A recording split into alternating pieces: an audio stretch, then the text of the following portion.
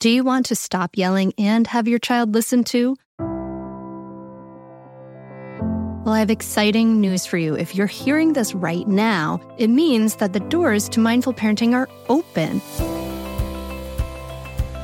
at mindfulparentingcourse.com. This only happens for a limited time, and it may be perfect for you if you want to be that patient, calm parent, but you're afraid of being walked all over, you're losing it, and you want to be that steady, peaceful parent. You don't have a cohesive method, and you take in bad advice like just count to 1, 2, 3. Mindful parenting is an evidence-based system that not only teaches you how to calm your reactivity, but offers you a ton of personal guidance. A lot of other parenting coaches talk about the best way to respond to your child, but guess what? They don't walk you through the research-proven practices that it really takes to create changes that actually last. Mindful parenting teaches you the specific steps to create cooperative, loving relationships for life. In mindful parenting, you can learn how to stay calm, even if you find yourself shouting hourly now.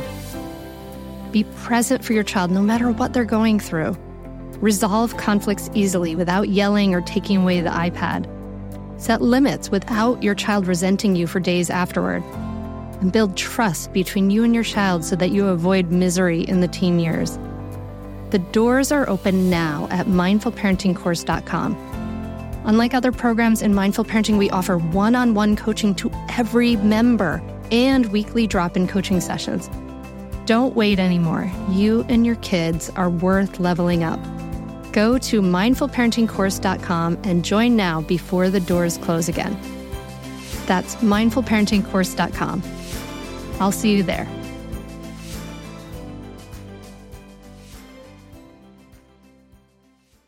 I think fear is really something that we need to manage and realize that we can't let our own fears inhibit our kids from growing up. You're listening to the Mindful Mama podcast, episode number 325. Today, we're talking about freedom and self-reliance for kids with Sara Zaske. Welcome to the Mindful Mama podcast. Here, it's about becoming a less irritable, more joyful parent. At Mindful Mama, we know that you cannot give what you do not have, and when you have calm and peace within, then you can give it to your children. I'm your host, Hunter Clark Fields. I help smart, thoughtful parents stay calm so they can have strong, connected relationships with their children. I've been practicing mindfulness for over 20 years. I'm the creator of Mindful Parenting, and I'm the author of the best-selling book, Raising Good Humans, a mindful guide to breaking the cycle of reactive parenting and raising kind, confident kids. Welcome back to the Mindful Mama podcast. This is a really interesting episode. I talked to Sara Zaske. She's a writer who lived in Germany for more than 6 years with her family, and experience that really inspired this book she wrote, Achtung Baby, An American Mom and the German Art of Raising Self-Reliant Children. So we talk about her experience in Germany and the importance of self-reliance for kids, including physical freedom, walking, playing by themselves, learning to handle dangerous things like fire, knives, heights, all those kind of things. Really interesting. Even intellectual freedom, right? Like talking about sex and death and all kinds of things. So it's a really fascinating episode. I know that you are going to get so much out of it. I really, really enjoyed talking to Sara. All right, I think that's all I got to say to you today. Let's dive in. Join me at the table as I talk to Sara Zaske. You, as I mentioned already in the intro, wrote the book Achtung Baby. I've got it right here, Achtung Baby. And so I would just love for you ended up raising your kids in Germany kind of inadvertently. It wasn't like in your plan, but do you want to just give us the story of how you ended up in Germany raising your kids? Sure. My husband basically got what was sort of like a postdoc appointment in Germany. So it was supposed to be just a couple of years. But then they gave him a job there. And if I remember correctly, it was right in the middle of a recession. And we were like, great, let's stay. So we ended up being there for almost 7 years. My son was born there. My daughter was about 2.5 when we arrived. So we went through a lot of those early years and a little bit of Grundschule, elementary school with my daughter there. All right, cool. And you were in Berlin specifically. So it's like a pretty big city, pretty diverse metropolitan kind of place, right? Yes, absolutely. It's a lot like many big urban American cities that you would find. And I guess that's one of the things that surprised me, first of all, because uh, especially in America, when we're in big cities, we're very cautious with our children. And in Berlin, it was like you're in a country town.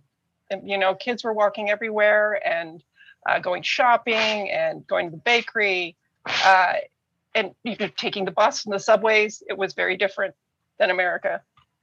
Well, we've had, and I know you mentioned her, we've had Lenore Skenazy on the podcast twice now, and she's talked about how she got in so much trouble for like having her 9-year-old ride the subway in New York. And, you can, dear listener, you can go listen to that episode and see Lenore talk about that. And she got like dubbed like the worst mom in America. But this is something that happens pretty regularly in Berlin. Yes, I mean, I guess the Americans would think every German parent was terrible because it's considered normal. And I think that's one of the things that inspired me to write the book is that the entire country of Germany gives the lie to a lot of the things that we take for granted as dangerous or we're super afraid of, because they let their kids do it daily and they don't have any drastic, rates of kids getting kidnapped or abused. Their crime is very similar to our crime, our criminal rates, I should say. Yeah, and I just to refresh the listener, I remember Lenore, like if you would have to, she has a crazy statistic. You have to go back and listen to the episode, but like you would have to, how long would you have to put your child on a busy street corner by themselves before they would get like abducted? Yeah, like years and years. Like 40,000 years. It's some crazy number, like, because it's actually so rare. In reality, despite the myths that some people have about it. But it's interesting. What I think is interesting, how you kind of like, you went back into Germany's history. And, we all, of course, know about World War II and the Holocaust, and that Germans have this kind of authoritarian history, right? But then things started to sort of shift and change in their parenting. Can you tell us a little bit about that? Sure. So as you might imagine, the generation that came right after the Nazi years had a huge reaction against what their parents had done. They wanted to reject everything authoritarian, so far that they went almost like dramatically the other way. And especially with parenting as well, because they saw the roots of that controlling behavior happening in parenting. And it makes a lot of sense. If you're a kid and all you know is control by your parents, that's how you grow up, and you're like used to being controlled. So they started things like anti-authoritarian kindergartens where they had no rules at all, which you can imagine what kind of chaos that was. And if you go back and see some of the pictures, they have kids, running around naked and throwing mud on the walls. And I think this is like the 60s, right? And so things have swung back a little bit from that time for sure in Germany. But you would be really hard pressed to find a German parent who would say, it's good to control your kids. It's good to make sure that they behave is the first thing, that they should do, or they should be obedient. They really reject that idea. Instead, they take the German value of self-reliance, which is an old value, but it's now more like independence and nurturing their individuality, which is quite a dramatic change from Nazi Germany. But it's also a dramatic change now from how Americans treat their kids. We have somehow become a country that is very into controlling kids, like deciding how they play, where they go, in the name of safety usually, and also sometimes in the name of their education and their future. So, so you started to see like these differences right away, and I definitely know what you're talking about. This idea in the U.S. like of control, like it makes me totally, not a lot of things get me like super enraged, but like it makes me so mad that that family that got like arrested because was like a 9-year-old was walking home from the playground by themselves or something. It was like a 10-year-old and a little brother or something. I mean, that's bananas. Like, I can't understand why this is happening in the US, but yeah, there's a real thing. There's laws, right? Like in California, you can't, there's laws about certain ages you can leave kids in cars and things like that, right? Like, what are you seeing that's happening in the US now? That's the way I it's think we're in a little of a conflict. I hope we're at a tipping point where we're starting to see that's crazy. Because, when I grew up, I was the kind of kid in the 80s. My mom would dash into the store and get something. I played in the neighborhood until the lights went out, or she would literally bang a pot in the window to get us home. And I think a lot of us grew up that way. But I was like all over my town. Like, I went everywhere on my bike with, like, when I was like 6, I was in the candy store by myself buying bubble yum. Yeah, I know. Same. And then something happened to us where we got very fearful that something was going to happen to our kids just by the mere fact of them being out in the world. And the reaction that we have to that was to just lock it down, like they can't do anything. And what's interesting is when I spoke to German parents, I'm like, aren't you afraid, that something's going to happen to your kids when they're out there? And they would say, oh yeah, I'm terrified. I've heard these stories too, but I can't constantly be watching over them because then they'll never learn how to grow up. And I was just like, whoa, it kind of set me back a little bit. I'm like, oh yeah, that's the goal. And there's another thing that we don't seem to realize is there's no way that we can keep our kids 100% safe. It's just not possible. That's not how life works. We can't keep our own selves 100% safe. So what we do as adults, right, is we assess risk. We take precautions, we prepare. And that's actually the same thing we should be doing with our kids, is teaching them how to assess risk around them, how to prepare themselves for things that might happen, and then let them do it, at the appropriate age level or when they're ready. People often ask me, what age is good to do X? I'm like, well, it's different for every kid. Your kid, how aware they are, how, maybe directionally challenged they are. My son is actually like really good at directions, and he had the bus figured out in our town like within a week of moving here. My daughter has gotten on that bus and gone the wrong way several times. So it's like, it's always depends on the kid. But yeah, I think fear is really something that we need to manage and realize that we can't let our own fears inhibit our kids from growing up. So when it's definitely our own stuff. It's our own fear because it's not reality. It's not statistics. Like maybe it's the news media. But so when you got to Germany with your daughter, how did you start to like confront your own, maybe did you notice like your own attitudes that you had just kind of absorbed through culturally that were in contrast to this more independence-minded attitudes? Oh yeah, absolutely. Like almost from the beginning. So she was like 2.5 when we first moved there, and we had a birthday party for her when she was 3. And we went to a nearby park with another family, and it had this playground, but the playground was surrounded by a wall and you couldn't see inside it. And their kids asked to go play. And then they took my daughter and they left and went behind the wall, and nobody moved. I want to tell you about a great podcast that you should check out, especially if you ever deal with any school system, which you probably do. It's called Understood Explains. This season of the show is hosted by teacher and special education expert Juliana Urtubey, and it's all about how to navigate individual education plans, also known as IEPs. And this season of Understood Explains covers topics like how to tell if your child needs an IEP and busts common myths about special education. So I checked out the episode on the difference between IEPs and 504 plans because my daughter Maggie uses a 504 plan, and it was really, really helpful. It went over all the differences, which one's better, how to get them, different myths and what your rights are, all kinds of different things that you should understand if your child may need extra help in education through an IEP or a 504 plan. The tone is super helpful, friendly, and smart. I highly recommend you check it out. To listen to Understood Explains, just search for Understood Explains in your podcast app. That's it. Understood Explains. We are supported by Mysteries About True Histories, affectionately known as Math Mysteries About True Histories.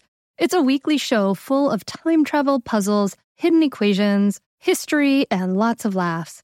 I highly recommend this podcast. It is really wonderful, especially if you have kids like around like 6+, but it can totally be enjoyed by the whole family. So I listened to the episode, The Pirate Queen, and you're just dropped right in the middle of the action. People are fighting, there's a sword fight. And then these kids, they've gone on a time travel mission and they have to solve problems in the midst of it. And it really just like exemplifies everything we support here at Mindful Parenting. You know, kids who are adventurous, doing things out in the world, they're capable. And then they do things like they have to do math, they have to think critically, they have to code break and pattern solving and all this great stuff.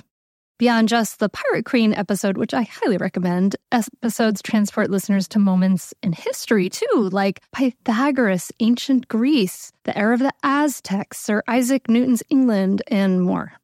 So jump in with your family, follow the adventures of Max and Molly on an adventure through time with puzzles and hidden equations and laughs, and it really does make learning really fun and really cool. Perfect for ages 6 and up. New episodes drop every Thursday, each stacked with so much laughter that your kiddos won't even realize how much they're learning.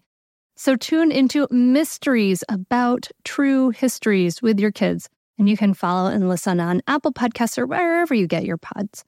That's Mysteries About True Histories. And I was like, just the kids went.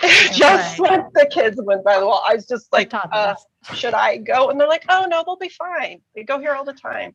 And this 2 3-year-olds and a 5-year-old.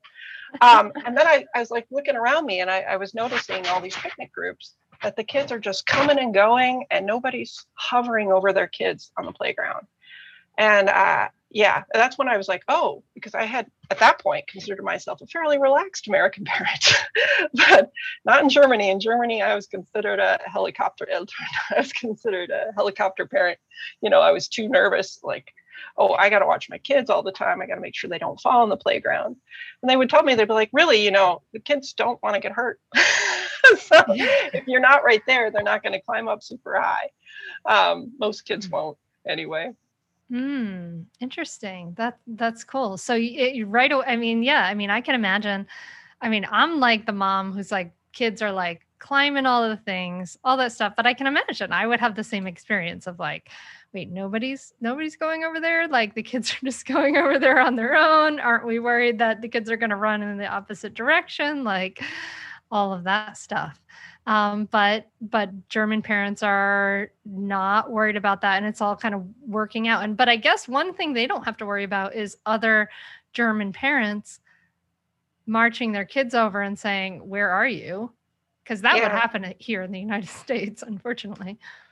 I know it is a lot depends on culture, I think. And culture is this kind of group activity. And that was what was kind of nice about living in Germany, because their attitude towards children are, well, you know, the children do belong to the parents, but everybody kind of looks out for them.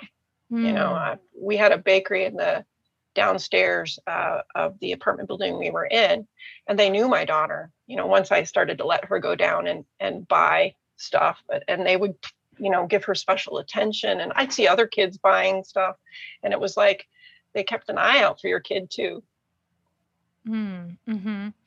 And so in Germany, they're also, they're really encouraging their kids to kind of like, to basically walk to school and on their own. And to at what ages are they really, what is this encouraged? I mean, I remember as a kid, like I remember walking to kindergarten or to at least first grade, but my older brother was there. He was 3 years older. I don't know, but I remember like, it was kind of like it was like a 7-block walk to school. It was significant. So they're doing that a lot more. Yeah, it's kind of an active moment. I mean, some kids were going to kindergarten without parents sometimes. But that wasn't the norm. The norm was first grade, which is about 6 or 7 years old. They even introduced it in school. So they had the teacher took the whole entire class out and walked them around the neighborhood, talked about Zebra-Strife and the white lines on the street and how to cross the street and, what streets were nearby so they would know directions. They sent a note home to the parents and said, this is the time you're supposed to let your kids walk to school. And I said, no, not my kid. We're American. We're not doing that. So I held out for a while until my daughter was like the only child being walked to school by her parent. But I tell you, the moment that I let her do that, I was like, wow, yeah, this is what I'm supposed to be doing. Because she came home that day and she was just so proud. And from then on, it was like she got herself up, she got her things ready. She just took responsibility for that whole part of the morning. And it was, I think, a big moment for her, and it really is for me. And not to mention that it's just practically a lot easier because I had another child I had to, he was like 3 that I definitely had to take to school. So it's not only good for the kid, it's good for the parent. And, to this day, they both feel a lot more responsibility about getting themselves where they need to go. That's great. Yeah. I mean, kids can be so dependent on give me a ride here and give me a ride there. It can be really like we turn into like this ride service at some point. And it kind of depends on obviously where you're living and, maybe if you're in a suburban versus a town situation. It's so interesting because, we think of, like, it's interesting because we have these larger cultural attitudes where we're like, we think we're really promoting independence, like we really value independence in the United States, right? Like we really value like freedom. It's like freedom, New Hampshire, live free or die, like freedom, right? And but we've really kind of, from looking at it in contrast to this other culture, we're really like, it can give us this perspective to say we're actually kind of like have swung to be acting against kids' freedom in a large way, right? Yeah, absolutely. It is. And well, the other interesting thing that I've noticed in America is when I talk about the physical freedom, a lot of people get it. When I start to talk about intellectual freedom, that's when a lot of parents have problems in terms of they want their kids to think like they do. And that, to me, is perhaps the most fundamental freedom that you can give anyone. And I always ask them to think about their parents' influence on them. I was like, do you think exactly like your parents? Do you agree with them on everything? And that's usually when they're like, well, no, I don't. So you shouldn't expect your kids to grow up that way either. And ultimately, they won't thank you for it. Once they kind of have an automatic developmental stage where they reject you. That's the adolescence, right? But ultimately, kids need to become their own people. And the more you encourage them to express their own ideas, even if they are things that you don't agree with, the more that you can have a more mutual relationship as they grow into adulthood. So is that something they're actively cultivating, like culturally in Germany, is like that intellectual freedom and freedom to explore different ideas? Absolutely. They even leave like pamphlets around at children's museums and whatnot that say children's rights. Wow. Yeah. And so they have a line for kind of the second stage of young adulthood is age 14. So before 14, you're considered a child. And at 14, you start to take on some of the responsibilities of adulthood. So that's the age where you can be criminally liable for things, for instance. That's the age where you can decide to not go to church. So you have some spiritual autonomy. I think your parents can still, persuade you pretty heavily, but they have church and school. So you can say, I don't want to take that class anymore. So there are levels where they say, oh, you're starting to become your own person and you don't have to follow these certain things. Children's rights, that's a whole thing. And I was really interested to see that you said that in Germany, they outlawed spanking in 2000. And now that now that I start to see spanking now as like, it's kind of like state sanctioned domestic violence, basically. And I can't really understand why we say that it's okay to hit our most vulnerable population. That was really fascinating to me. And you had some really interesting statistics on how prevalent it is in the United States. Yeah, it is fairly prevalent still, even today, even with all we know. I mean, scientifically, there have been studies, and it does damage for a long time. And you could imagine how powerless you feel as a small child to be hit. And the one standard that I think is interesting, if you wouldn't do something to an adult, I don't understand why we would do it to a child. And we don't even hit adults for punishment in prison. That is totally forbidden. Why we would hit a child who's learning how to behave, I don't understand. And there's evidence that spanking leads to violent behavior as adults because that frustration comes out, and also that idea of control. There's a lot of studies too as well that people who are spanked as children are more authoritarian in their views towards everything. So for the Germans, that evidence, of course, was very compelling because they want to do anything they can to make sure that their society never goes in the direction it went in World War II. And so it took some time and some convincing, but they've pretty much outlawed it, and even more importantly, it's not part of the culture, which I always think is more important, right? It might be against law, but people still do it, but not in Germany. They don't. Most kids have not experienced corporal punishment. Oh, wow, that's awesome! I'm so impressed, and I'm loving this. We need to move that way here in the United States, but I can see that would be a really uphill battle. Like, you're telling me to wear a mask, and now you're telling me how to parent my kids. If we could just, those parents who love freedom so much too, they're often people who talk a good game about freedom. If they can just put themselves in the position of that child and think about their freedom for a minute, that's really a fundamental thing, the freedom to not be hit, to make a mistake and be talked to reasonably versus, being punished harshly for it. I think it'll take some time, but it could happen here.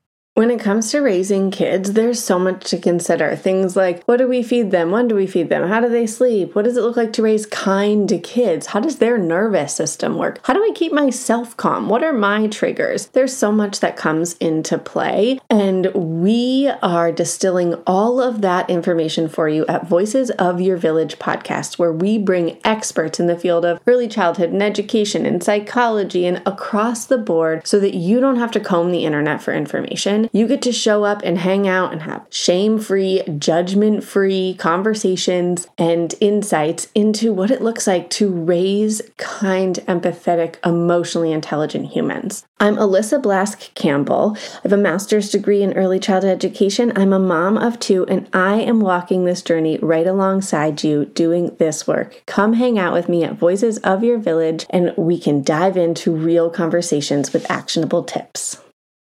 Lynn, this time of year, parenting can be such a flusterclux. You've come to the right place. I'm Lynn Lyons, and I've been treating anxious families for over 30 years. I'm Lynn's sister-in-law and co-host Robin Hudson. Join us for Flusterclux, a podcast for parents who worry. Wait, that's everybody. Yeah, these last few years have felt like one long anxiety attack for so many. Why do you think parents are always surprised that a podcast about anxiety relates to them, even if no one in their house has an anxiety disorder? Well, worry is human. Everyone does it. And anxiety shows up when we face uncertainty. All the parenting tips you've taught me have been essential. I love to break it down into skills we need to manage worry in our families. We've covered so many topics: depression, burnout, meltdowns, perfectionism. Don't forget scary mothers-in-law. Right, but of course that's not my mother-in-law. Because that's my mother. And a listener. As a psychotherapist, I like to teach parents and kids how to respond to everyday moments in healthy ways. Managing anxiety really can be taught. It really can. And I'll even tell you what to say. We talk about serious stuff,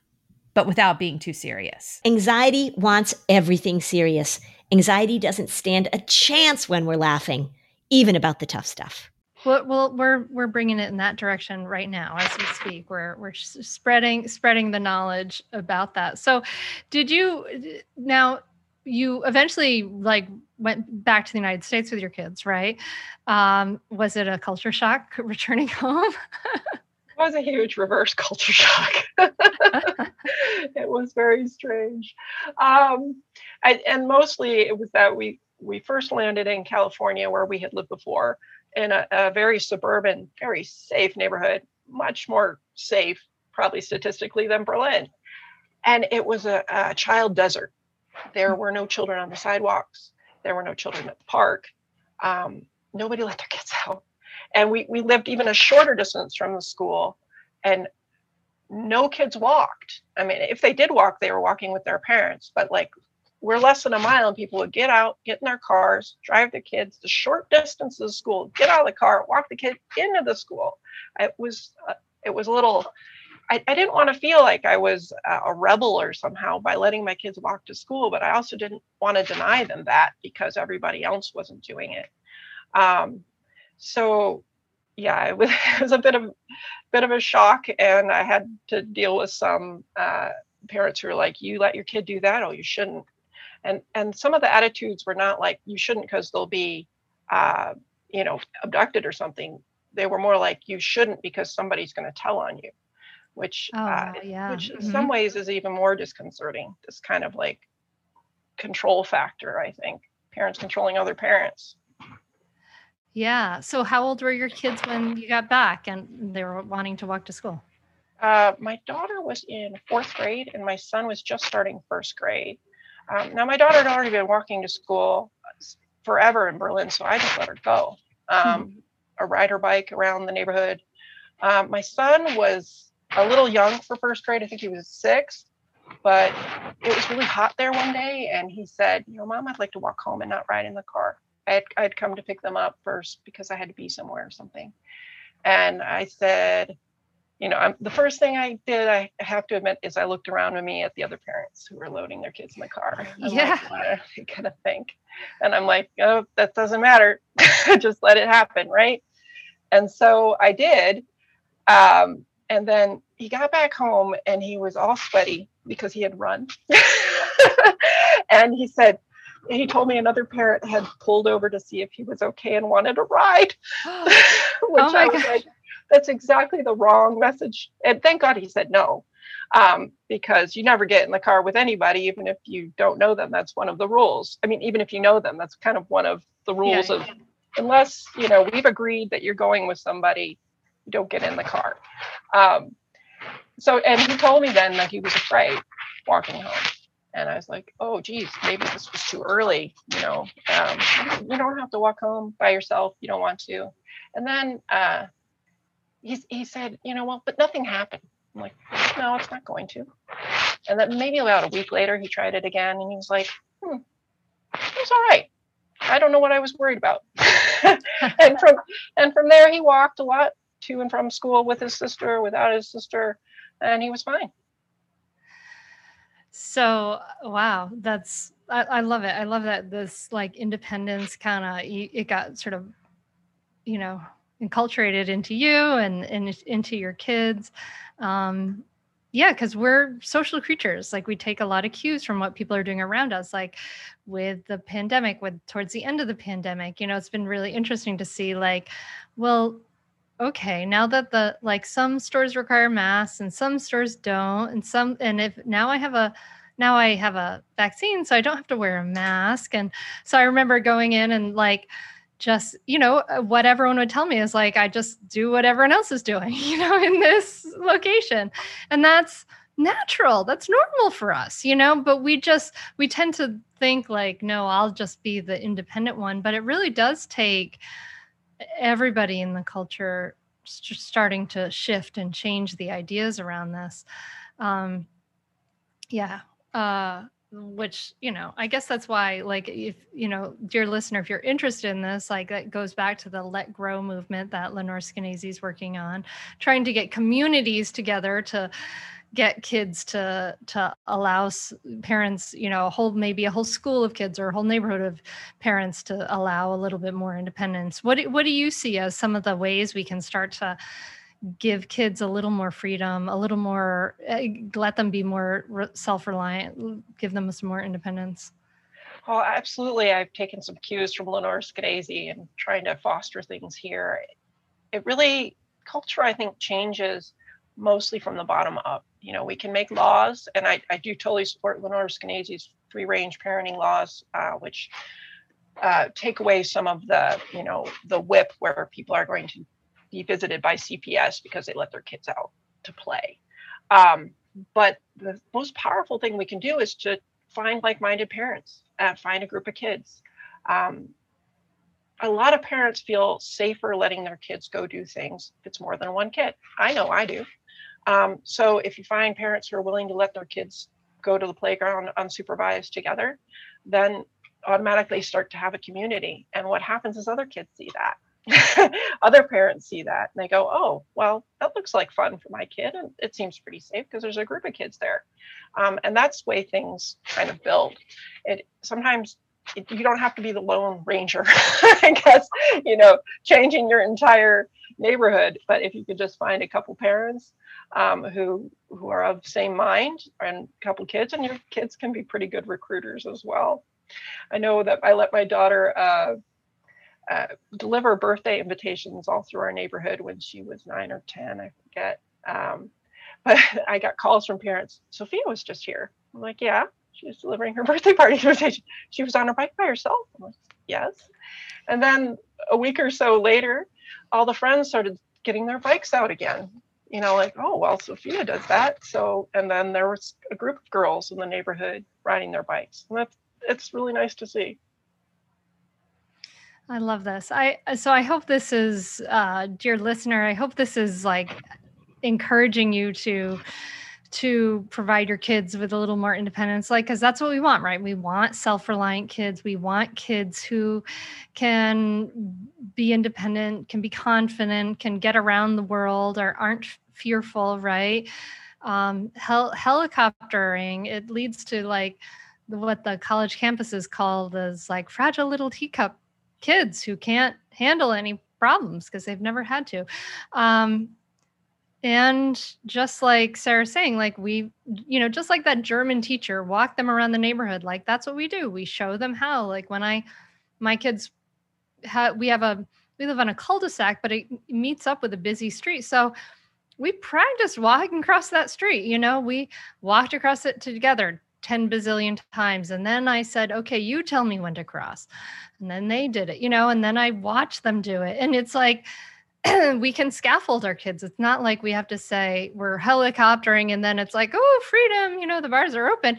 We start to teach them about how to get around in the world. What are some of the kind of ground rules that you give for your kids, or some of the things you encourage parents to teach kids as they're getting more independence? For instance, I made my kids memorize my phone number and our address at a very early age. I would drill them on it in the car, and they can still memorize. It's probably the only phone number they'll ever know. But anyway, what about you, Sarah? What are some things that you encourage people to teach their kids as they go and are letting them be more independent? Well, you bring up a really good point, that some people think that we're just flinging our kids outdoors and saying, figure it out. That's not teaching your kid to be self-reliant. And that's not how Germans would do it either. They're very big on preparation. I often use this phrase that they prefer preparation over prohibition. And I'm going to say preparation over prohibition. That's really smart. Right. Because it's kind of in our nature as human beings, as we're growing up, to try things out. And if we don't prepare our kids to deal with some things, then that's when disaster happens. And I'm going to talk about one thing that might be a little controversial, but they do in Germany, is I think you should teach your kids how to light a match and use a lighter and start a fire, and the properties of fire. And this is how they shocked me in Germany with this, that they did this as a class, and my daughter came home and showed me how to light a candle. But the idea behind it is really sound, because fire is such a fascination for kids. If you've ever had a small kid, that they want to know how to do it, and they see that it's an adult thing. And I bet there are a lot of people as adults who have stories about them playing secretly with matches, no matter how many people told you not to. Oh, I totally did. I melted all of my mom's, like her mother's, like Christmas candles, like one afternoon, because I wanted to light them. And they're all like half gone. You know, I just broke them up. Yeah, I used to melt crayons. But I'm of the opinion now that the American prohibition on fire is probably a dangerous thing. And this is how it goes. If a kid doesn't know how to light a match, a small kid, and they sneak it and they light it and they don't even know how to hold it. They might hold it like this. And then their fingers burn and they drop it. And then maybe something starts to get on fire. And their first thought, if they've been told never play with matches, is I'm going to get in trouble. And then they run away, they hide, they don't tell their parents. And that's how really tragic things can happen. That's a lot of times how the fires can happen started by kids. But if you teach a kid all the rules around fire and you let them do it, we'd even have fire play. My son would say, oh, I'd love to, have fire play. So we'd lay out some aluminum foil and get a cup of water and some candles and let him have at it while somebody's there. He even told his uncle once, who was at the barbecue and he was leaving, he's like, oh, I'm going to stay here because a fire needs a friend. Because one of the rules is that you never leave a fire alone. And if you have, because it could escape, right, and create danger. And if you have to leave it, somebody has to stay by. You tell somebody.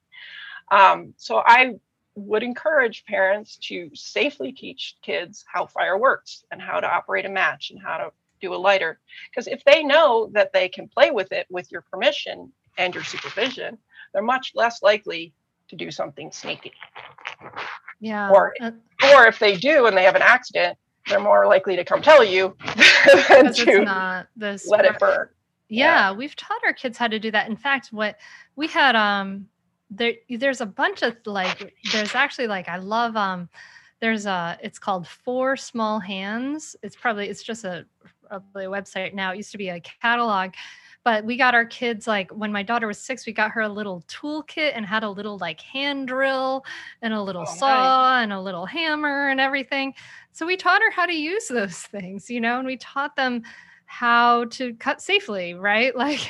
Where to cut, and it's just life skills, right? That they need to learn all the things we need to learn at some point. So I love that. Let's teach our kids how to light a candle, and then they can light the Christmas candles at the table and feel special and all of that stuff. Yeah, we recently we're working with lighters too, trying to teach my daughter how to do a lighter for our table candle too. It's really cooking is a good point too as well. The kids always want to help you in the kitchen. That's a really good time to teach them how to cut safely. And when you emphasize that something's dangerous, they get very serious, especially young kids, and very careful.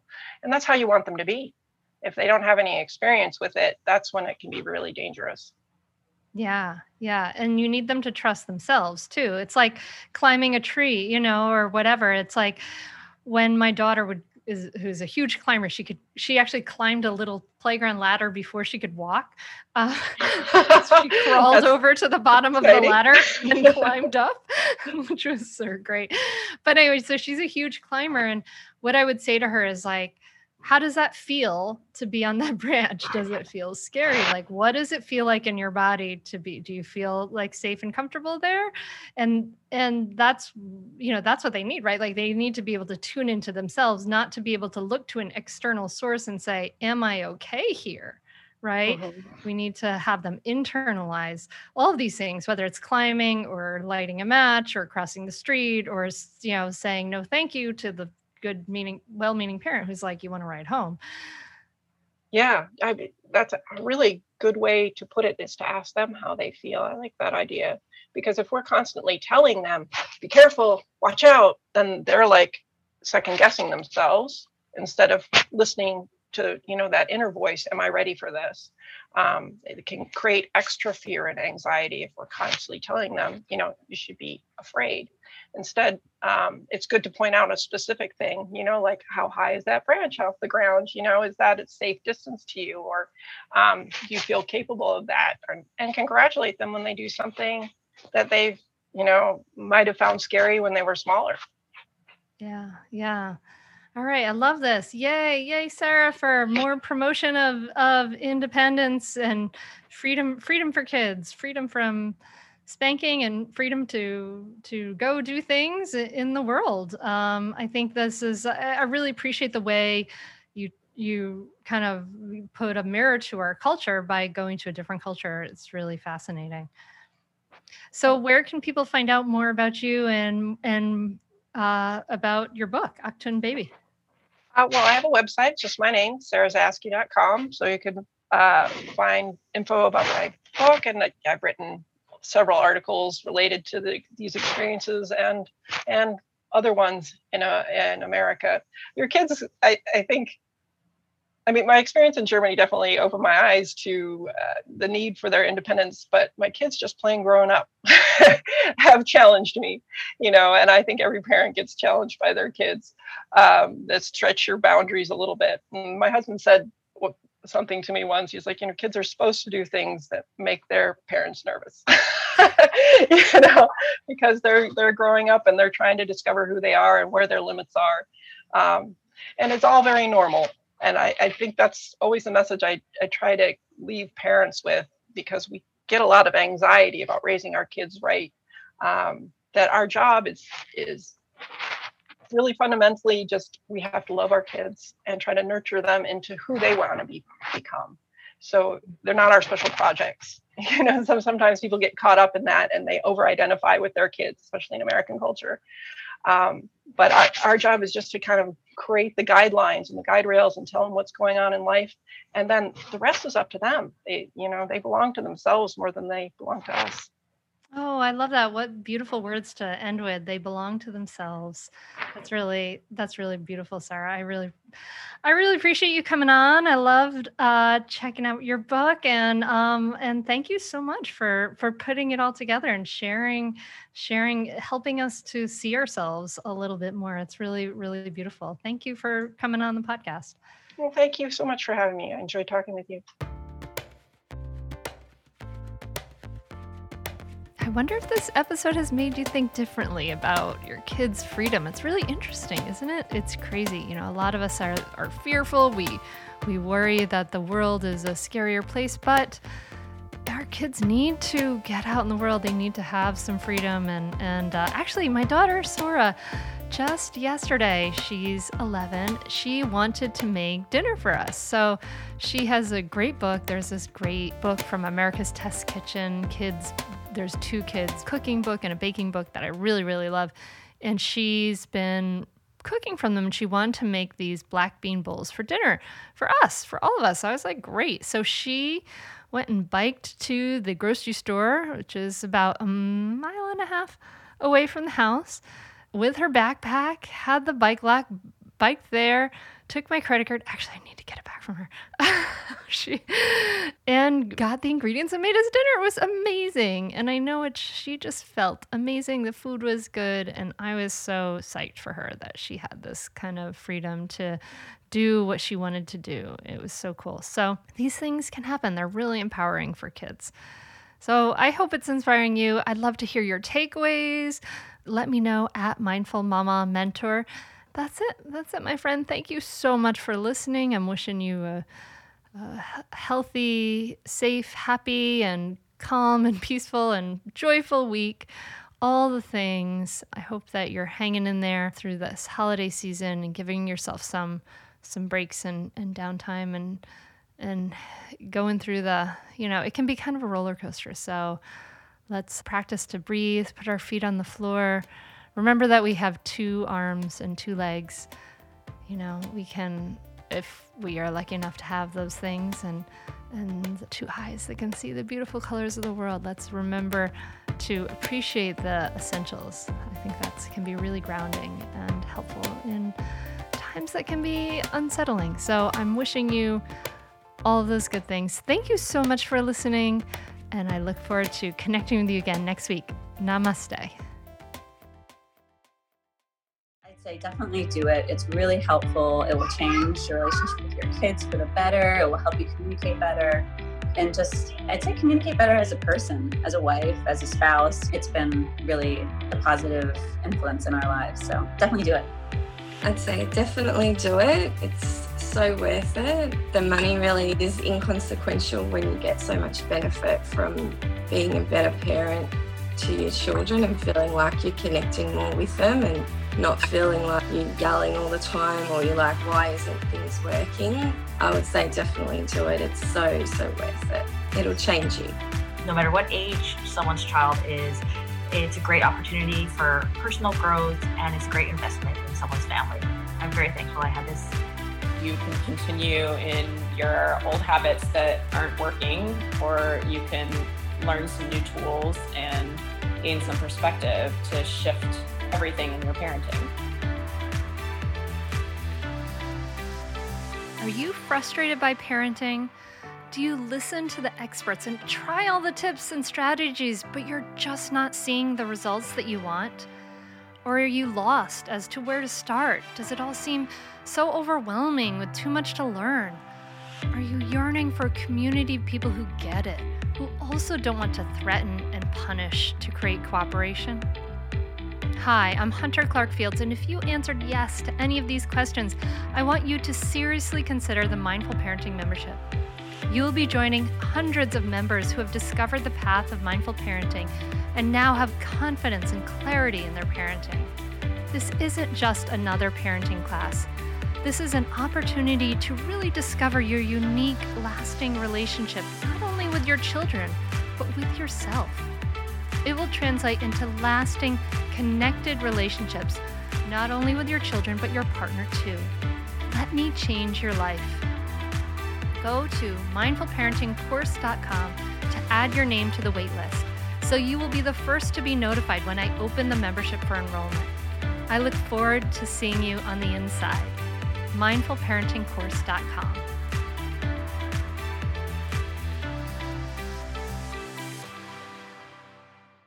Hey there, I'm Debbie Reber, the founder of Tilt Parenting and the author of the book Differently Wired. The mission of Tilt is to change the way neurodivergence, whether that's having a learning disability, having ADHD, being gifted, autistic, or some combination of all of the above, is perceived and experienced so differently wired kids and the parents like us raising them can truly thrive. On the Tilt Parenting podcast, I get to talk with authors, therapists, educators, and parenting experts who are committed to this mission. I ask the questions my listeners are most curious about when it comes to supporting our kids.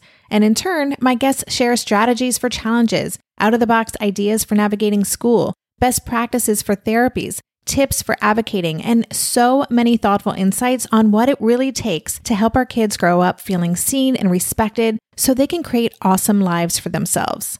I know that raising a differently wired kid can feel overwhelming and isolating, but I promise you, you are not alone, and it can feel so much better. If you're on this parenting journey, come listen to Tilt Parenting. Together, we can shift this paradigm and show up for our exceptional kids with hope, possibility, and joy.